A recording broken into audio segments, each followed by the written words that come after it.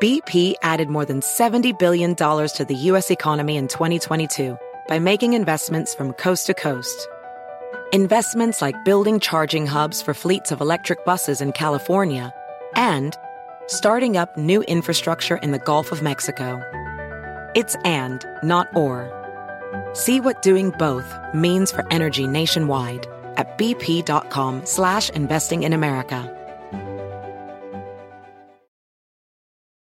Professional welder Shayna Ford used VR training developed by ForgeFX to hone her skills as a welder. The more time that you spend practicing it, that's what separates a good welder from a great welder. VR training can help students like Shayna repeatedly practice specific skills. Virtual reality definitely helps because the more muscle memory that you have, the smoother your weld is. Explore more stories like Shayna's at meta.com/metaverseimpact. This episode is brought to you by Progressive. Most of you aren't just listening right now, you're multitasking. But what if you could also be saving money by switching to Progressive? Drivers who save by switching save nearly $750 on average, and auto customers qualify for an average of 7 discounts. So multitask right now. Get your quote now at Progressive.com. Progressive Casualty Insurance Company and affiliates national average 12-month savings of $744 by new customers surveyed who saved with Progressive between June 2022 and May 2023. Potential savings will vary. Discounts not available in all states and situations. This is a very meaningful win because of where it takes place and who it takes place against. It's a good football team. This team will be there at the end of the year in the playoffs. You watch. So we're very happy with this win. I think Marlon said to me at the end there on the field, he goes, "We're not there yet, but we're on our way." You know, and I feel like that's something that we're working hard on to improve. But in this particular game, hey, in that particular game, they kicked the crap out of the Patriots because Lamar Jackson was doing Lamar Jackson things. 5 touchdowns in all for Lamar. 218 passing yards and 4 touchdowns. He had 107 rushing yards. Once again, the leading rusher for the Baltimore Ravens. That usually is a very bad thing when your quarterback is your leading rusher. But when it's Lamar Jackson, you come to accept it. MDS has coined the phrase double-triple, the statistical measurement of at least 100 yards in 2 or more categories. And for Lamar, it's the 14th game ever, I think, is what he's up to. Most ever in league history with a combination of at least 100 passing yards and 100 rushing yards. He passed Mike Vick a couple of years ago. I mean, Lamar Jackson does it all, and he's getting it done. And unlike last week, when that 78-yard touchdown run seemed to be the thing that would deliver the win for the Ravens until the Dolphins woke up in the fourth quarter, yesterday's performance by Lamar Miles was not wasted. Not at all. And he has been dynamic so far this season, and that's what the Ravens really, really needed. And obviously he's got his contract situation going on, and you know, every time that he plays this dynamically and then you see some of the quarterback play that goes on around the league, it's like, oh, well, I guess maybe those dollar signs are still going up, but that's another discussion for another day. But at the same time, I mean, when you see Lamar Jackson make some of the throws that he's making in addition to the runs that he's also doing, I think that tells you a lot about where he is this season and the comfort he feels within that offense. That pass that he had to Devin Duvernay for the touchdown in the third quarter, it was an outstanding throw to the end zone, also an outstanding catch. But when he's throwing it like that, as well as running it the way he was running it, the Ravens are extremely hard to stop. Extremely hard. Here's what's amazing, and I was right for a change. 14th career double-triple for Lamar Jackson. In second place is Mike Vick with 8. Mike Vick played 149 games to get 8 double-triples. Lamar has 14 in 64 games. So he's about roughly 1 out of 4 games, roughly, just under 1 out of 4 games, is he generating at least 100 yards rushing and 100 yards passing. And it really is amazing to see what he does. And, you know, you mentioned the contract situation. There is no contract situation because that's over. That's done. That's tabled until the end of the season. Hopefully he stays healthy. Hopefully he has disability insurance that will actually pay out if he suffers some sort of catastrophic injury that either limits his desirability or, God forbid, ends his career. Hopefully that's all in place. There was some chatter before the start of the season. There was an effort to try to line him up with that protection. But, the Ravens were not concerned about one important thing, Miles. They were not concerned that it was going to affect Lamar Jackson's mindset on the football field. And we have seen through 3 weeks, he's not tentative. He's not like Jadeveon Clowney his final year at South Carolina. That's what I was worried about when Clowney couldn't leave for the NFL. He had to play one more year. There was a tentativeness there because you know what's at stake financially, and that's the human reaction. This isn't a slap on. I'd be the same way. How am I supposed to function in this stew of physical risks, knowing that chances are I'm going to get injured at some point and that it may derail my ability to get what I have earned financially? So kudos to Lamar Jackson for staying focused and being productive. Let's hear from Coach Harbaugh on his star quarterback Lamar Jackson's latest great performance. He plays his way, and he's kind of determined to play his way, but it's not his way. It's winning football, man. It's fundamentally sound quarterback play. He's running the show out there. He's making the checks. He's managing the clock. All the things that you would say an operator or a manager does, he's doing all those things too. Yeah, it really is astounding what he's doing, and I only wish the best for him. And I've said time and again, if he had an agent, he'd already have a contract by now.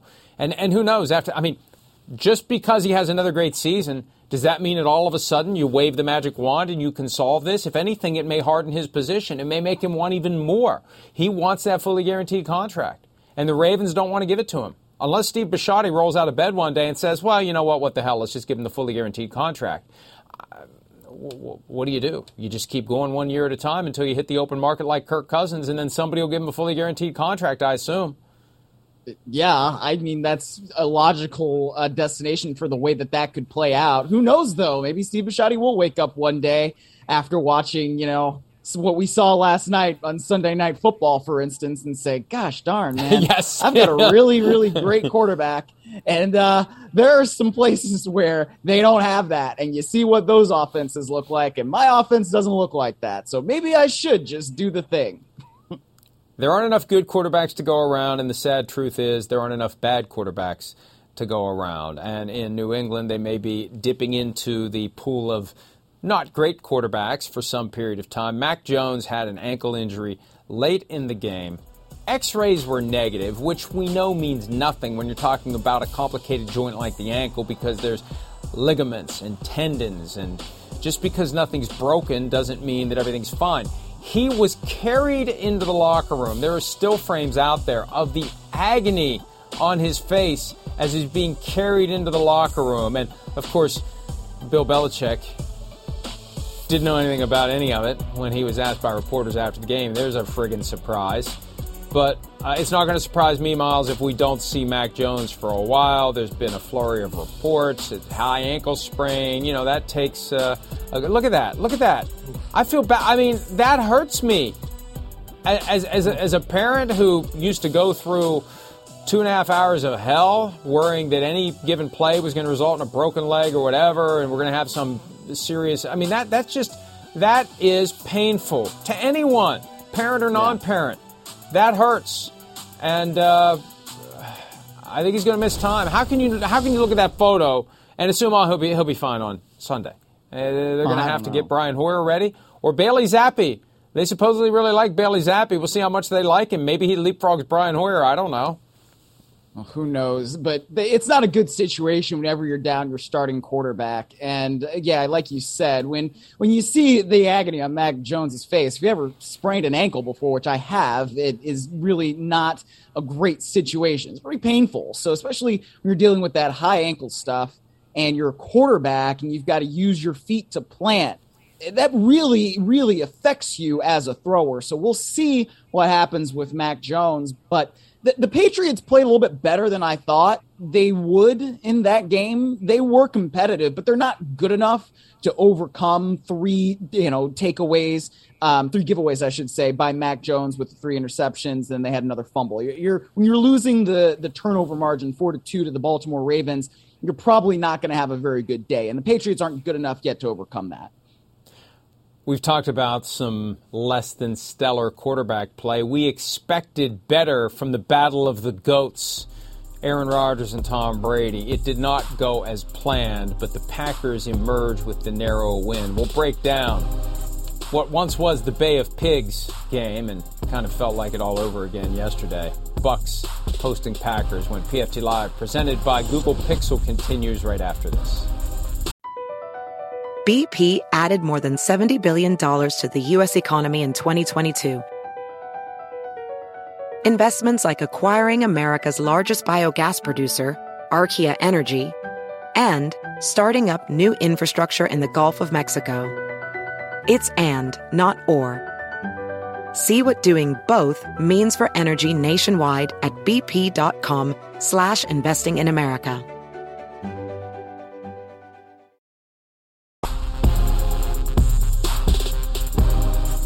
I have a ton of respect for him. He's been a trailblazer at the position for a long time. I'm thankful to be in the conversation with some all-time greats in this generation. I feel like I'm in that conversation. And it's been a lot of fun competing against Tom over the years. And it's always nice coming out on top because it hasn't happened that many times. Aaron Rodgers, one GOAT takes down another GOAT, 14-12. I would have expected that to be the score at the end of one quarter. But both of these offenses, anemic, especially the Buccaneers. I mean, you got Cole Beasley, signed last week, prepared aggressively. That's why Tom Brady worked last Wednesday. That's what was so funny. Sunday Splash Report week 2. Tom Brady's going to take every Wednesday off for the rest of the year. The first Wednesday after that report, he's working. Why?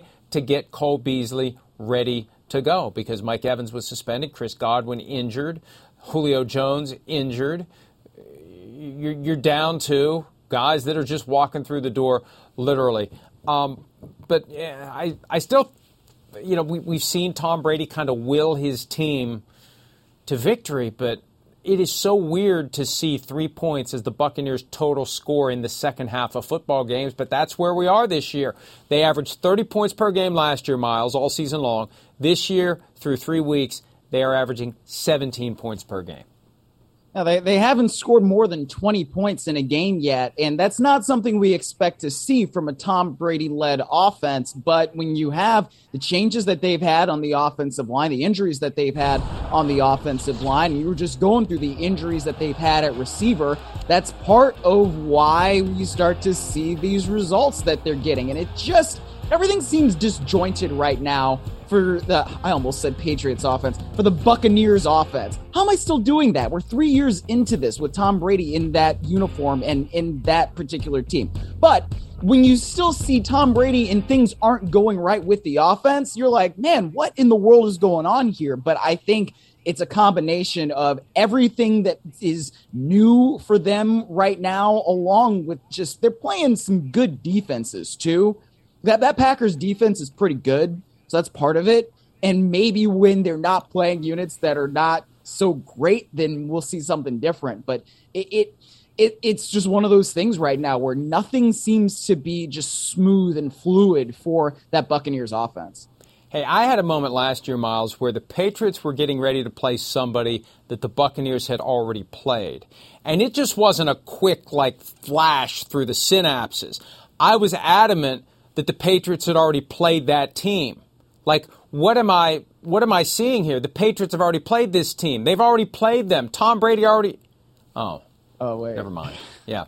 I don't think that's ever going to go away as long as Tom Brady is with the Buccaneers, and who knows how much longer it's going to be. Yesterday's game did not work out. It came down to a 2-point conversion that would have, could have, maybe should have forced overtime. The clock ran all the way down to 0. Delay a game on a 2-point conversion? Are you kidding me? Is Nathaniel Hackett coaching the Buccaneers now? What's going on here? So it's a very different play from the 7 versus the 2. And it ultimately did not work out for the Tampa Bay Buccaneers. Basically 4th and goal from the 7 to force overtime, and there it goes, and there go the Bucs. Here's Tom Brady talking about the delay of game penalty that pushed back that try and also the overall poor performance of his team's offense. Yeah, I just looked up and we had just a bad execution. That's really what it is. Nothing more. Did you try to check the run at that point?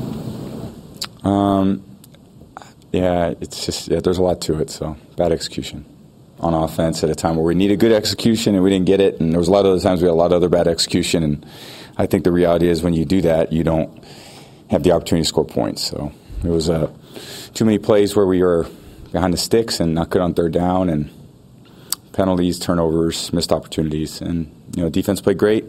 We got to play better on offense. We got to do a lot better job. We haven't scored many points all season, so 3 games we got to get a lot better. I do have to make a very important football observation here. Can we bring up a still frame of Tom Brady from Justin? I have some advice for anyone out there. Just basic human self-awareness, especially when we consider the irony of his T-shirt that says, "Forever Young." Gentlemen, I generally discourage dyeing your hair because everybody knows. You think they don't, they know. They can tell. Now, I benefit from favorable lighting conditions, especially in this studio, because I got a hell of a lot of gray. And I ain't doing anything to try to hide it. I accept it. But if you are going to choose to exercise your constitutional prerogative to put shoe polish in your hair, I would just advise this, Miles Simmons. Pick a shade lighter than or equal to the natural color of your hair. Don't dye your hair darker than its normal color. That's my only advice for today. Take it if you are so inclined. Tom Brady or anyone else. Yeah, well, hopefully I won't need that advice for a while. I don't know. Not that I have that much hair on my head, but I don't want it to But look at his head. His hair was never that color. You don't dye it darker than it was. Dye it the same color or lighter. But even then, maybe his attitude is screw it. Everybody's going to know anyway. Everybody's going to know. Yeah. What the hell? I'll look like Johnny Cash. Who cares? I don't know. If you don't like something about it, change it. You don't like the way your hair looks, you just change it. It's fine. The funnier thing to me about clothes, my face. Bruce Springsteen. I'm sorry to detour into something that's so irrelevant, but I mean, come on, man. I'm seriously. Come on, Tom. How is there no one around Tom? And maybe that's what this all comes down to. Everyone tiptoes on eggshells around Tom. No one is willing to say, hey, Tom, that looks a little ridiculous. I'll say it. Hey, Tom, that looks more than a little ridiculous. That just looks more than a little ridiculous. I'm sorry, but it's true. Are you done? Can I go done with what I was going to say about that little clip there? I feel good. Yeah? I feel good. I'm glad. I'm back in New York. I'm acting like a New Yorker. You got to tell it like it is if you want to be in New York, baby. Good Lord. Okay. I hope Chris Jones says something to Tom Brady when they play next week about his hair. But he'll probably get flagged if he does. Yeah, I bet he will. Yeah, that's going to be the thing that ruins the next Chiefs game is Chris Jones saying, Tom Brady, you look old. 15 yards. How dare you say that to the GOAT of all GOATs, Tom Brady. Yeah. Well, the funny thing about that clip, though, is he was going to say something honest, but speaking of, Patriots quarterback Tom Brady, he just reverted. It was like Bill Belichick flashed in front of his eyes, and then all of a sudden he just went to bad execution. That's all it was. It was just bad execution. Like, okay, you were going to tell us what happened there, but then you're just now going to call it bad execution. There's more to it than that. You can be a little less robotic, Tom Brady, in a press conference if you want to be. What do you got to lose, man? You're 45 years old. Let's go. Tell us. We all want to know. But bad execution, that's what he goes to. The good news is he didn't execute any tablets yesterday that we know of. He ended up breaking 2 the week before. And I didn't get around to write this yesterday, but apparently Jay Glazer said on the Fox pregame show that the NFL has advised teams to be a little more careful with the league-issued equipment. Those things aren't free. And I don't know that it's the kind of product placement Microsoft bargained for when they did that Surface sponsorship deal. But hey, we were talking about the Microsoft tablet a hell of a lot more last week than ever before. In a week when Apple, Microsoft's top competitor, has begun the process of encroaching on the NFL turf. So Microsoft should be happy about the developments and should encourage the abuse and destruction of their signature product. All right, Aaron Rodgers, by the way, now 2-3 all-time against Tom Brady, including playoffs. Not a great day for him, but good enough. Finding his groove offensively. Romeo Doubs, rookie receiver, 8 catches, 73 yards, and a touchdown, so there's trust there. There was already trust with Alan Lazard, 4 for 45, and a touchdown. It wasn't great. It's a work in progress, but if you're the Packers and you go into that game 1-1, fully expecting to lose to the Buccaneers, you have to say, we'll take it. However we get it, we'll take it and move to 2-1. Or are they fully expecting to lose to the Buccaneers? I don't know that they should be fully expecting to lose to anybody. I fully expected them to, but what the hell do I know?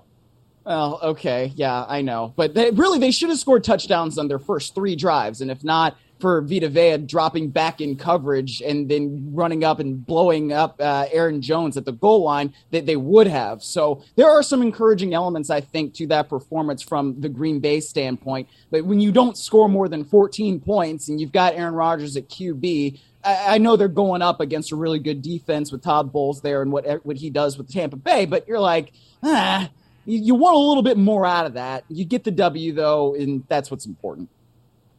Meanwhile, the Sunday night game on NBC was regarded by pretty much anyone who watched it as an ugly, horrible, awful game. So bad, it was compelling.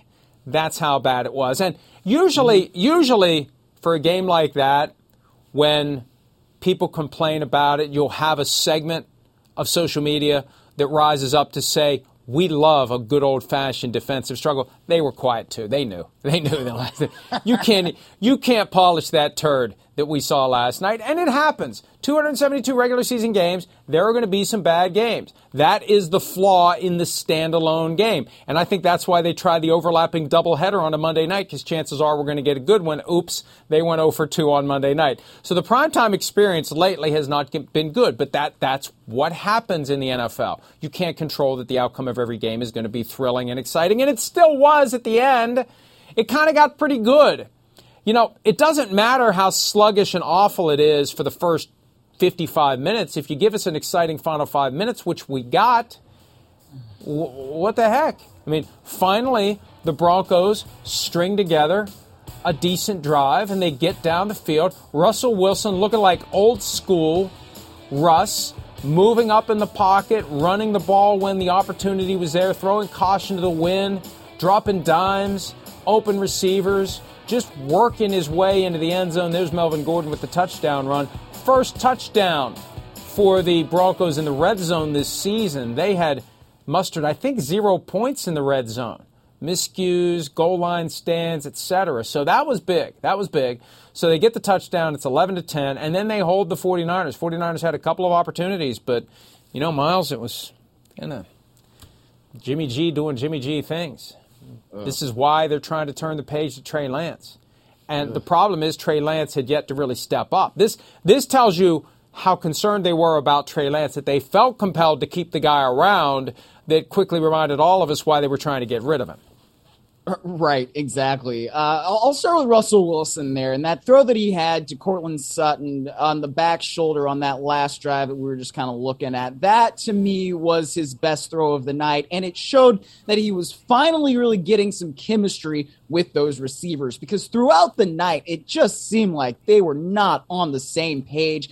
Things were disjointed, sort of like what we were talking about with the Buccaneers and Tom Brady. That offense just is not fluid, and I think part of that has to do with the group they were going against. The 49ers defense is great. 49ers have a championship caliber defense and an offense that is absolutely stuck in the mud, and I don't know how much better it would have been with Trey Lance, but good Lord, when I'm watching Jimmy Garoppolo and I'm thinking to myself, man, I said last week that I thought the 49ers could be the new favorites in the NFC West. Well, what in the hell was I talking about? Because, oh my gosh, what was he doing out there last night, man? You step out of the end zone? You Orlovsky? How do you pull an Orlovsky And I know that Kyle Shanahan said after the game that he didn't put Garoppolo in good position, but it's some of these throws, it's like, Jimmy, what in the world are you looking at? What are you doing? Guys aren't open. What are you not reading in the defense? This one, that should have been a touchdown. If he throws a better, more accurate ball, that's a touchdown. You see this fumbled snap, all these mistakes. Yeah, Kyle Shanahan looking like Kendall Roy on the sideline. Man, I feel it too. It's ridiculous. What are you doing where you're stepping out of the end zone like this? Where is your awareness? This is somebody who has been in the league for years and years and years. He is a veteran quarterback, and I know he didn't have the playbook, and he wasn't practicing with the 49ers and this and that. But you're going to tell me that the offense is that much different, that Garoppolo can't go out there and have at least a little bit of success? Come on, man. First of all, and most importantly, this does not let Dan Orlovsky off the hook. Because all that Jimmy Garoppolo did was step out and throw. Orlovsky ran into the stripe and down the white stripe. He took so many steps that Jared Allen was able to point and laugh at what was happening before Orlovsky realized that he was beyond the boundaries of the field of play. So until someone actually runs along the length of the white stripe, oblivious to the fact that he's no longer in the end zone, Dan Orlovsky will still be the king of that play. Here is Jimmy Garoppolo from after the game talking about the desperate effort to find a rhythm on offense. We weren't in a rhythm at all in the second half. And you could feel it, you could see it. We were talking about on the sideline, but just, it's kind of, I don't know, I was just thinking about it. It was kind of my first week with these guys, and I just got to get in a rhythm with them, especially like third down. I mean, we were terrible today, and I just got to get on the same page with those guys, and we got to convert those. Yeah, my arm's feeling it right now. It's different. You try to do all the practicing and preparation you can on the sideline, being the number two, and then when you get tossed into it, you just, I didn't go through OTAs and training camp, and I'm not trying to make excuses or anything, but I just got to get in game shape and get rolling now. I'm not trying to make excuses. Here are my excuses. I love that. Here, I mean, really, that's what it was. He just said that those aren't excuses. After he listed his excuses, he said they're not excuses. Or I'm not trying to make excuses. They're just happening organically and naturally. And that's fine. This is part of that jumbled, weird experience that the 49ers had with Jimmy Garoppolo this year, where he was exiled from the team. He basically had a gym membership with the 49ers for the month of August. That's what it was. He had a free membership at Gold's Gym, and he could go work out and throw football, and he was not part of the team, and he knew he wasn't going to be part of the team. They weren't making him study the playbook. They weren't having him do anything productive whatsoever until they realized we probably should keep this guy around because we're really not sure that Trey Lance is going to be the guy. Oh, and there's also a chance Trey Lance could get injured, and he did. And now Garoppolo's thrust back into it. Look, he had some head-scratching moments. He had some bad throws. He threw the interception on the drive where they were trying to get in field goal range to potentially win the game. But I want to go back to the drive before the Broncos finally woke up because I think the attitude was, the 49ers defense is playing so well tonight, it doesn't matter. They're never going to allow a touchdown drive to the Broncos until they did. But there was a 3rd and 3 play, Miles, on the drive where the 49ers had the ball before they punted to the Broncos, who marched down the field to win the game, where Deebo Samuel ran a route in the middle of the field, and he cut, and he was open. And it's 3rd and 3. If Jimmy Garoppolo just delivers that ball, and we're not talking about a 30-yard out, we're not talking about a complicated dropping the ball into the turkey hole, as John Gruden would call it, or trying to thread some sort of an intricate needle. We're talking about a guy cutting and moving and just hit the target, hit him in stride. And he threw it 3 feet behind him. To the point where, you credit the defensive player for a pass breakup, it just did hit the guy. He was beaten, and the ball hit him as Deebo Samuel was running open. You've got to make that throw. That's the moment. That game isn't necessarily iced, but if Deebo catches that and goes, who knows how far he's going to run. And it keeps that drive going. And then you go down and, it's 10-5 at the time. Maybe you get a field goal and it's 13-5. Or you get a touchdown and it's game over. But that's one of those where the game wasn't necessarily on the line because we didn't think the Broncos were ever going to score a touchdown, but the game was on the line in hindsight. And that's where Garoppolo's got to make that throw. And, Jimmy, you can line up excuses all day long. But if you can't make that throw, that's why no one wanted you in the offseason, shoulder injury or not. That's why no one wanted to make him their starting quarterback. He has too many of those moments where you're looking at the film and you're saying, what the F was this guy thinking? What was he doing in that moment? Yeah, well, I'm surprised you didn't talk about how Jimmy Garoppolo was just letting the salt and pepper come in. But yeah, I think that when you see his performance last night, there were too many, bro, what are you doing moments in that game. The accuracy was off. The ball placement was off. And when you have those kinds of things from a quarterback who is a veteran quarterback who has won so many games for the 49ers, you're just looking at it and you're thinking, my goodness, why in the world is this what's happening? Jimmy Garoppolo can play way better than that. We've seen him play way better than that. But we've also seen it where Kyle Shanahan basically hides him as much as he possibly can with the run game. And that was one of those things that just didn't necessarily work out last night. I think Ejiro Evero, the defensive coordinator of the Denver Broncos, had a great plan to try and stop the 49ers run game. Whoa, that was a little brain thing that was weird that happened right there. But I think when you're looking at that plan, it was good. And then they just made Jimmy try to win it through the passing game, and he wasn't able to do it. And there were plenty of plays that were open, but he just was not accurate enough with the football. And those are the kinds of results you're going to get. There was a quote at one point last night from either Chris Collinsworth or Mike Tirico that Evero said, "We may lose this game, but we're not going to be beaten by George Kittle or Deebo Samuel." Right.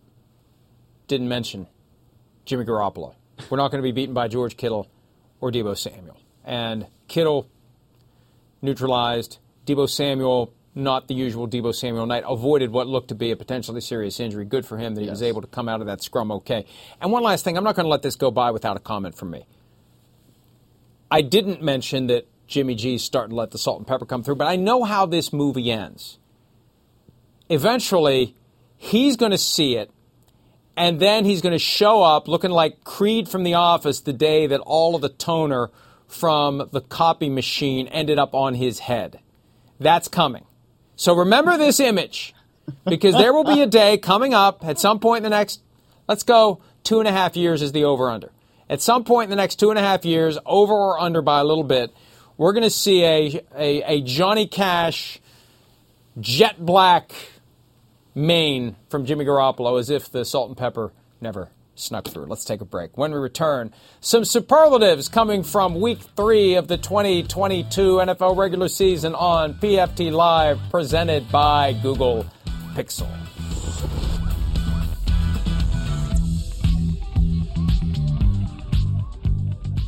Don't ride the waves of the season, and that's always going to be my message. Whether we're 2-5 like we started last year, or 3-0 in this particular case, we see 3-0 teams, 5-0 teams start hot all the time.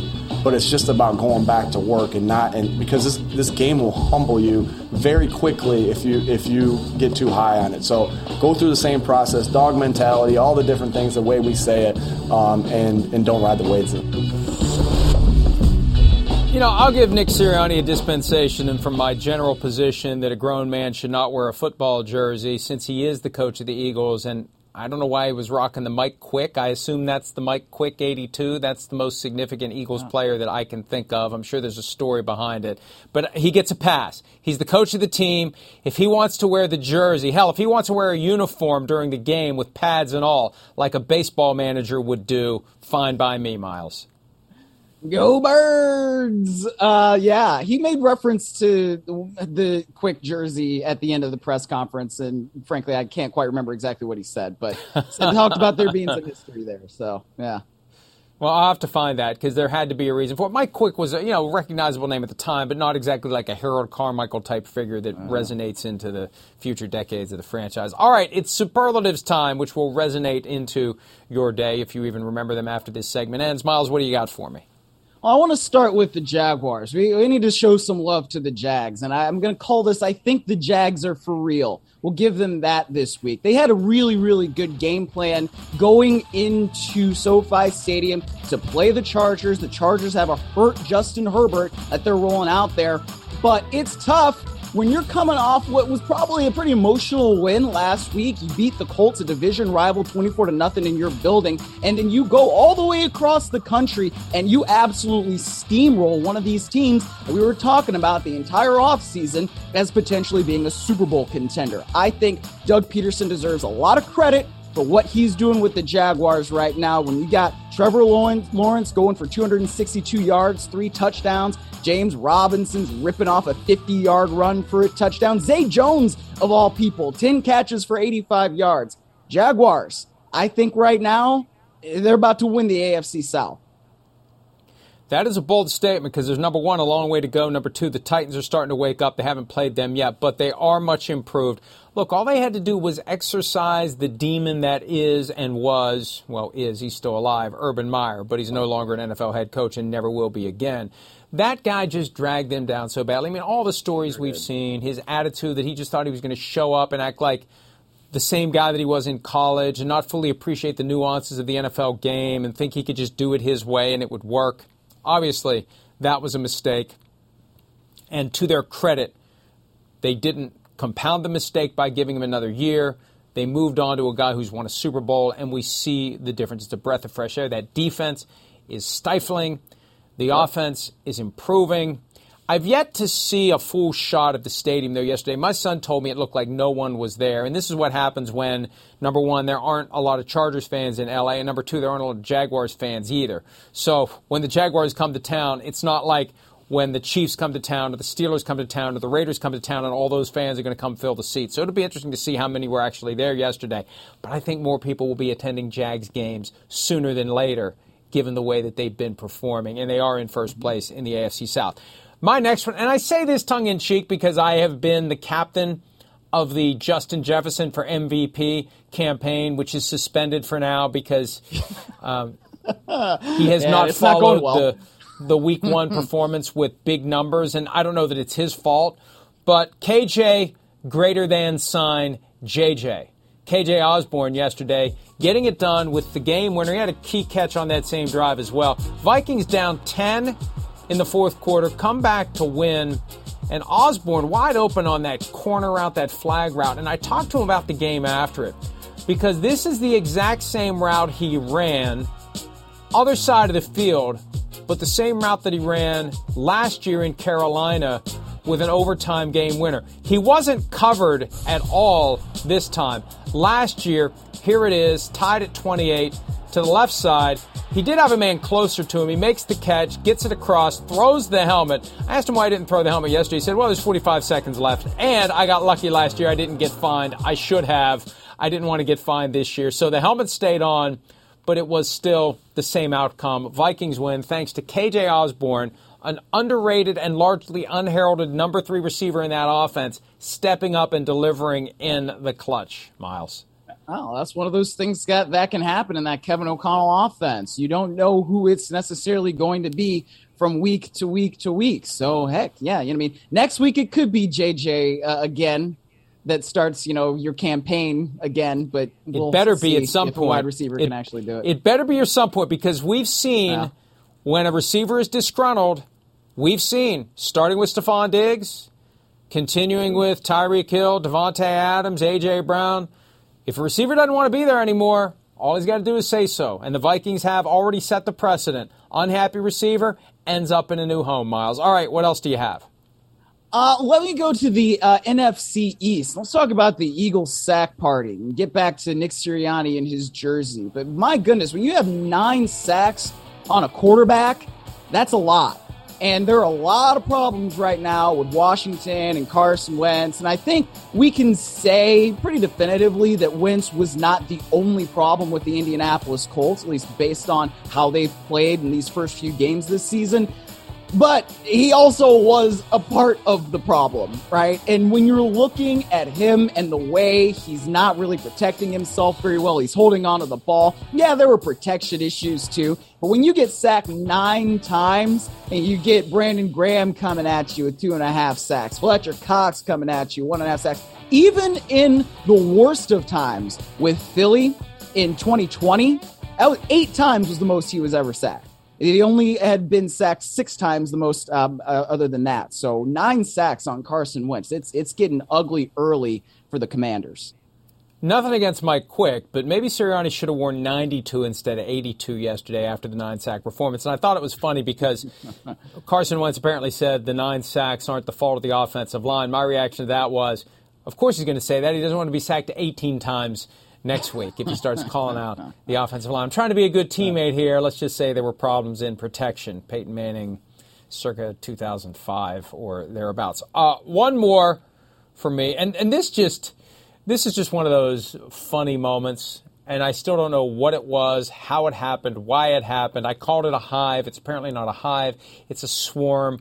Whatever we call it, whatever noun applies, that's a lot of bees on a goalpost.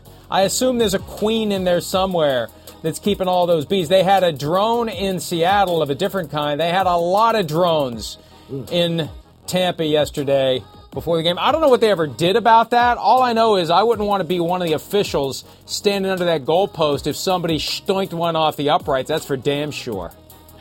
Yeah, I don't think that I would want to be in a situation where I'm, maybe coming into the end zone and maybe I want to do one of those layup things that happen over the goalpost. And it's like, oh my gosh, there's some bees. That's not very comfortable. No. All right, let's go ahead and take a break. When we return, a couple of AFC teams got much-needed victories on Sunday. That and more when PFT Live, presented by Google Pixel, continues right after that. Losing sucks, especially when you're used to winning and you have high expectations. I'm excited for the players. I really am. I know that they'd, probably deserved one earlier in the season, and we didn't end up with it. But, you only get what you fight for in this league, and I thought they fought for it today, and, I'm happy for them. Mike Vrabel, Tennessee Titans getting their first win of the season against the Raiders. I should have made this one of my best bets. I saw the Raiders favored by 2.5 points in Tennessee. What the hell am I missing here? Now, it was a narrow 24-22 win, but it felt like a suffocation throughout the day by the Titans. You can't even call it a backdoor cover because the Raiders were still favored to win the game. It just felt like a weird kind of a not as close as it was. Derrick Henry doing Derrick Henry things. 20 carries, 85 rushing yards, a rushing touchdown. He had 58 receiving yards. Ryan Tannehill doing just enough. And now the Raiders are the only team left without a win this year at 0-3. The Texans are 0-2-1, but they're not 0-3. The Raiders are 0-3, Miles. Yeah, the Raiders, the league's only 0-3 team. They allowed touchdowns on each of Tennessee's first 3 drives, which was the first time that they've allowed something like that since 2014 in a game I covered at what was then the Edward Jones Dome when the Rams beat them 52-0 in Derek Carr's rookie year. So that's funny. Shout out to Josh Dubow of the Associated Press for that stat. But I'm disappointed in what I've seen from the Raiders so far this year. I thought that coming off that playoff season last year, they had some good pieces there. You add Devontae Adams, and nothing is going quite right. Chandler Jones has not been the kind of dynamic defensive player that I thought he would be in Patrick Graham's scheme. Max Crosby's still getting some things done, but even he's not getting as many sacks as I think we would like to see out of him, or maybe we would expect to see out of him, whatever you want to call it. It's nothing's going right now for the Las Vegas Raiders. And when you are one of 2 teams that don't have a win after 3 weeks in the entire National Football League, there's a lot of looking in the mirror that needs to happen. And it's a problem specifically for the Raiders because they are in the toughest division in the tougher of the 2 conferences, the AFC West, allegedly, where there are plenty of good okay. Fine. But still. After 3 weeks, I'm not ready to say that anymore about the AFC not best. And we're going to find out a lot about the Raiders here coming up. They've got the Broncos and then the Chiefs before they head into their Week 6 bye, so they get to play a couple of the teams from that division. But the problem is when you're 0-3 and you're in the AFC, where I think there will be very good teams that just don't have enough wins to make it to the playoffs. I mean, how many more losses can you afford? We're still getting used to the 17-game season, but it used to be once you start creeping past 3 losses on the year, you got to get a little nervous because we've seen 11-5 not be good enough. We've seen 10-6 not be good enough. 9-7 is hardly a lock. So now with 17, like, is it, I mean, at 5 wins, you start, I think, worrying. 6, 7, and you've got 0. You're 0-3. So not good for the Raiders. The Titans avoided that fate. They're now 1-2. They got their win. They're on their way. Another team that finally has begun the process of turning it around, the Cincinnati Bengals. They go back to a place last year where they were upset by the Mike White-led New York Jets. This time around, the Bengals getting it done. Joe Burrow coming alive, although he's paying a lot of attention to that rush for good reason. His offensive line stinks, all due respect, but doing enough to get that win, to get to 1-2, and now the Bengals can try to build on that short week Thursday night visit from the Miami Dolphins. A great game to start the Week 4 slate, Miles. Yeah, I'm looking forward to seeing what they do against the Miami Dolphins because the Bengals needed a get-right game, and they got right against the New York Jets. But as I'm watching that game, there's still some sort of concerning things that I see with Joe Burrow in the pocket and how he tries to extend plays where better teams with better pass rushes are probably going to get home, and they're probably going to sack him. So it's one of those deals where, yeah, Joe Burrow is going to take some sacks, but then he also, when he gets the chance, is going to be able to evade that rush sometimes and then get out of the pocket and make a nice throw to Pirine like he did for the game's opening touchdown. But I don't know. At this point, I'm still thinking this is Baltimore's division. The Bengals are good. They're going to have the chance to win as long as Joe Burrow is their quarterback. But I think that there still are some concerning things with pass protection that if you get a team with a really good pass rush, they're going to get home. So that's why this matchup with Miami is going to be intriguing. We know they can rush the passer. By the way, that game between the Dolphins and the Bengals, Thursday night, 52 weeks to the day since another Florida team with a first-year NFL head coach came to Cincinnati on what ended up being an eventful weekend for that coach in Ohio. Mike McDaniel, free advice, get on the plane back to Florida. Whatever else you do this week, if you do nothing else, get on the plane back to Miami after the game. Win, lose, tie, or some other crazy outcome, go home with your team. Don't stay in Ohio. All right, let's take a break. Sunday statement draft when this Monday edition of PFT Live presented by Google Pixel continues right after this.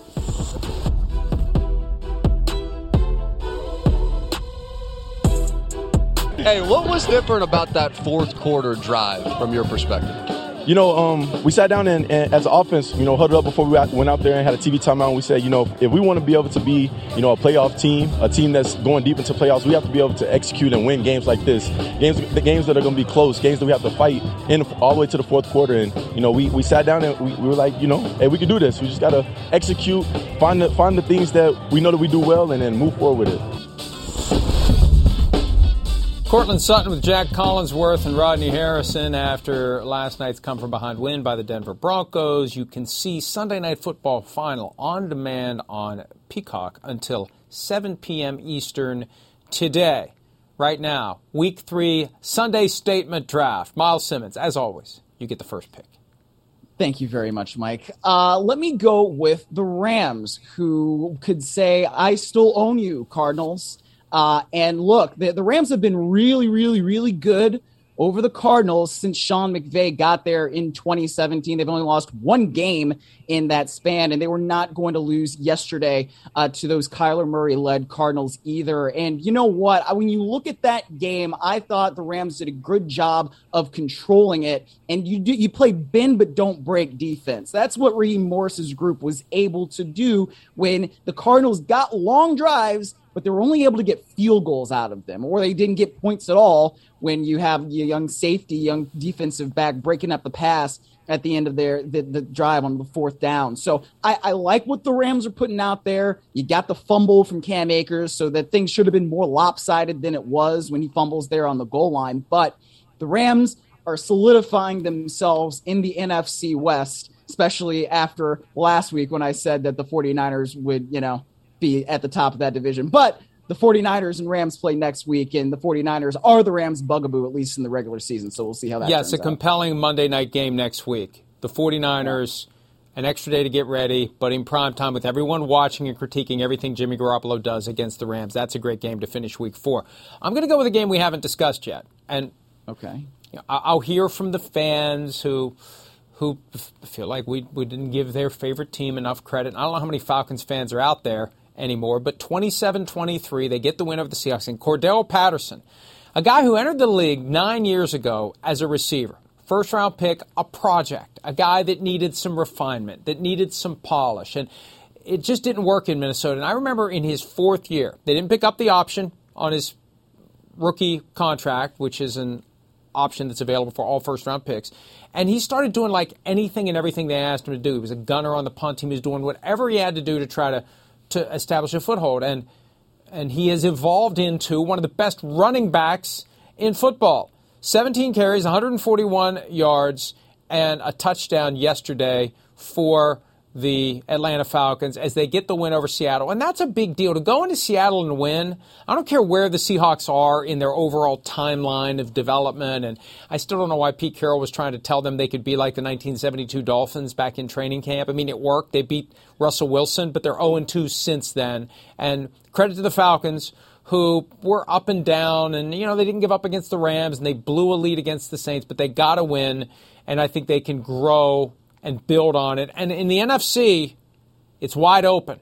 You start stringing wins together, and all of a sudden you're going to be a potential factor, Miles. Well, honestly, the NFC South is pretty open, too. I mean, I think we all expect the Buccaneers eventually to win that division, but we were talking about it earlier in the show. The Bucs haven't scored more than 20 points in a game yet, so credit to Arthur Smith and that group for getting it done. They stayed out on the West Coast after playing that game in Los Angeles, and apparently that worked pretty well for them. So, like I said, credit to them. Let me go with Dan Campbell for my next Sunday statement, and kneecaps not getting bitten off. And what I mean by that is the Lions were 4 of 6 on 4th down, and Dan Campbell had a chance to go for it late when Minnesota didn't have any more timeouts, and they would have been able to seal the win if you go for it on 4th and 4 and you make it. Instead, they tried a 54-yard field goal in order to go up by 6. It didn't work out. Then the Minnesota Vikings are able to get down the field and score with that KJ Osborne touchdown we were talking about in the last segment. And it's just one of those opportunities where if you're Dan Campbell and you've been aggressive, and you talk about biting kneecaps off and all that, that's one of those situations where go and take that win, man. Go and take it. I don't think the Lions are a bad football team right now. I think that they could be in the NFC playoff picture. They're scoring a lot of points. But when you have the opportunity to go win a game like that, go win it, man. Be aggressive. Come on, Dan. I can't help but wonder whether or not coaches who go for it on 4th down and it works, it's kind of like, a gambler at the craps table or playing blackjack. Like, you become tempted to let it ride. You become tempted. Forget about the analytics. Forget about everything. I'm feeling good. I'm hot. The dice are lucky. I'm gonna roll them again. I'm going to roll them again, regardless of the bigger picture. And that's why I'm a huge proponent of using analytics as a tool that gets considered along with every other factor. And this is where experience comes into play. And Dan Campbell learned something yesterday. And maybe the next time he's in a situation like that where it's been working 4 out of 5 so far, going for it on 4th down, maybe I exercise discretion and restraint this time.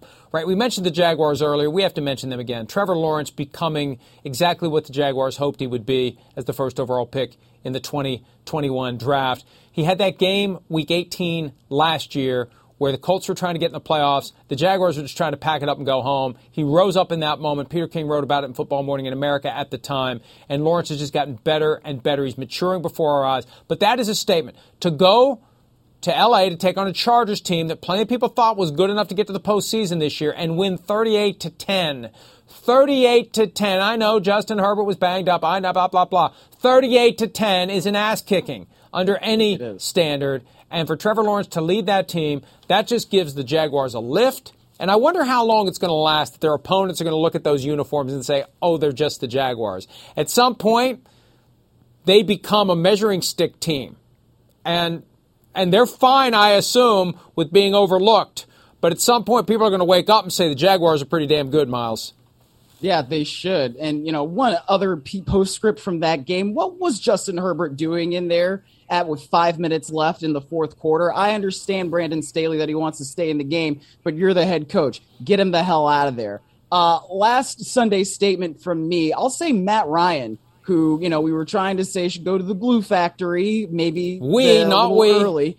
Well, someone said it on Twitter last week, but he came back and he got that thing done. And, there were points in that game that we mentioned earlier. The Chiefs really should have won it. The Chiefs should have been able to take it, but they didn't. They allowed the Colts to stay in the game, and Matt Ryan found the rookie Woods in the end zone, and he was able to bring the Colts all the way back. Big win for them. Yeah, impressive outing all around for the Colts and for Matt Ryan. I'll go Khalil Herbert with my last one. A guy who got more opportunities yesterday because David Montgomery was banged up. But the Bears, quietly 2-1. Yeah, it's just the Texans, but they've beaten the 49ers. They've beaten the Texans. They're 2-0 at home. Justin Fields wasn't great, but you don't need to be great. If Khalil Herbert's going to come off the bench and gain 157 rushing yards and a couple of touchdowns as you kind of grind it out and get the win against the Houston Texans. And the Bears are a team, all these wins in September, especially for a young team, these wins in September get the players to buy in to the new program, and off the Bears go. And Herbert may be a guy that continues to do what he did on Sunday. Let's go ahead and take a break. Some changes, big changes for the Pro Bowl experience. We'll tell you about that. And we'll try to get you ready for tonight's game between the Giants and the Cowboys that will wrap up Week 3 of the 2022 regular season. More PFT Live presented by Google Pixel right after this.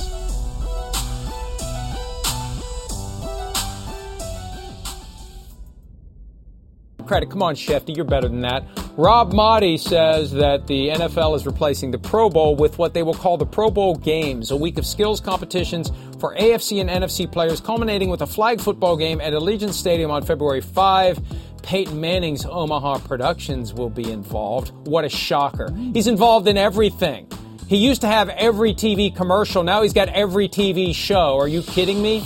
He's also going to coach the flag football game. Sorry, I felt the need to unload that burden. Come on, Peyton, give somebody else a chance to produce a TV show.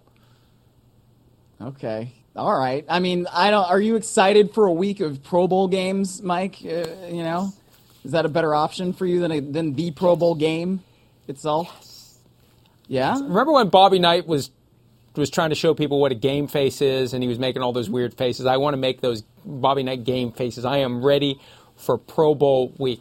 Look, the Pro Bowl sucked, and everybody knew it. Now, it should have, because you shouldn't expect the players to show up once they get through a season healthy and risk their health and welfare for a game that doesn't matter. So we've all suspended disbelief in recent years. Hey, they're wearing their uniforms. They've got ugly uniforms, as Miles pointed out during the break. They've got their real helmets on.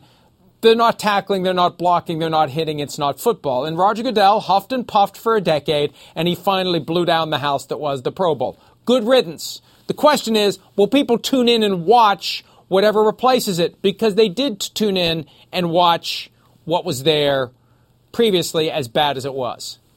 Yeah, I mean, I'm not interested in this as much of anything. I mean, it's nice But all-star games really don't do much for me. I mean, will there be a gritty competition that Mac Jones can lose? That's really the big question that I'm. Well, no, Mike Gesicki. See, Mike Gesicki's gritty is so bad you don't even realize that that's what he was trying to do. Yeah, exactly. Cowboys Giants. By the way, here's our preview. It's on tonight. I like the Cowboys to win. Miles, who you got? Give me the Giants. All right, that's it. Thanks, Miles. See everybody tomorrow. Have a great Monday. Across America, BP supports more than 275,000 jobs to keep energy flowing. Jobs like updating turbines at one of our Indiana wind farms and producing more oil and gas with fewer operational emissions in the Gulf of Mexico. It's and, not or. See what doing both means for energy nationwide at bp.com/investing in America.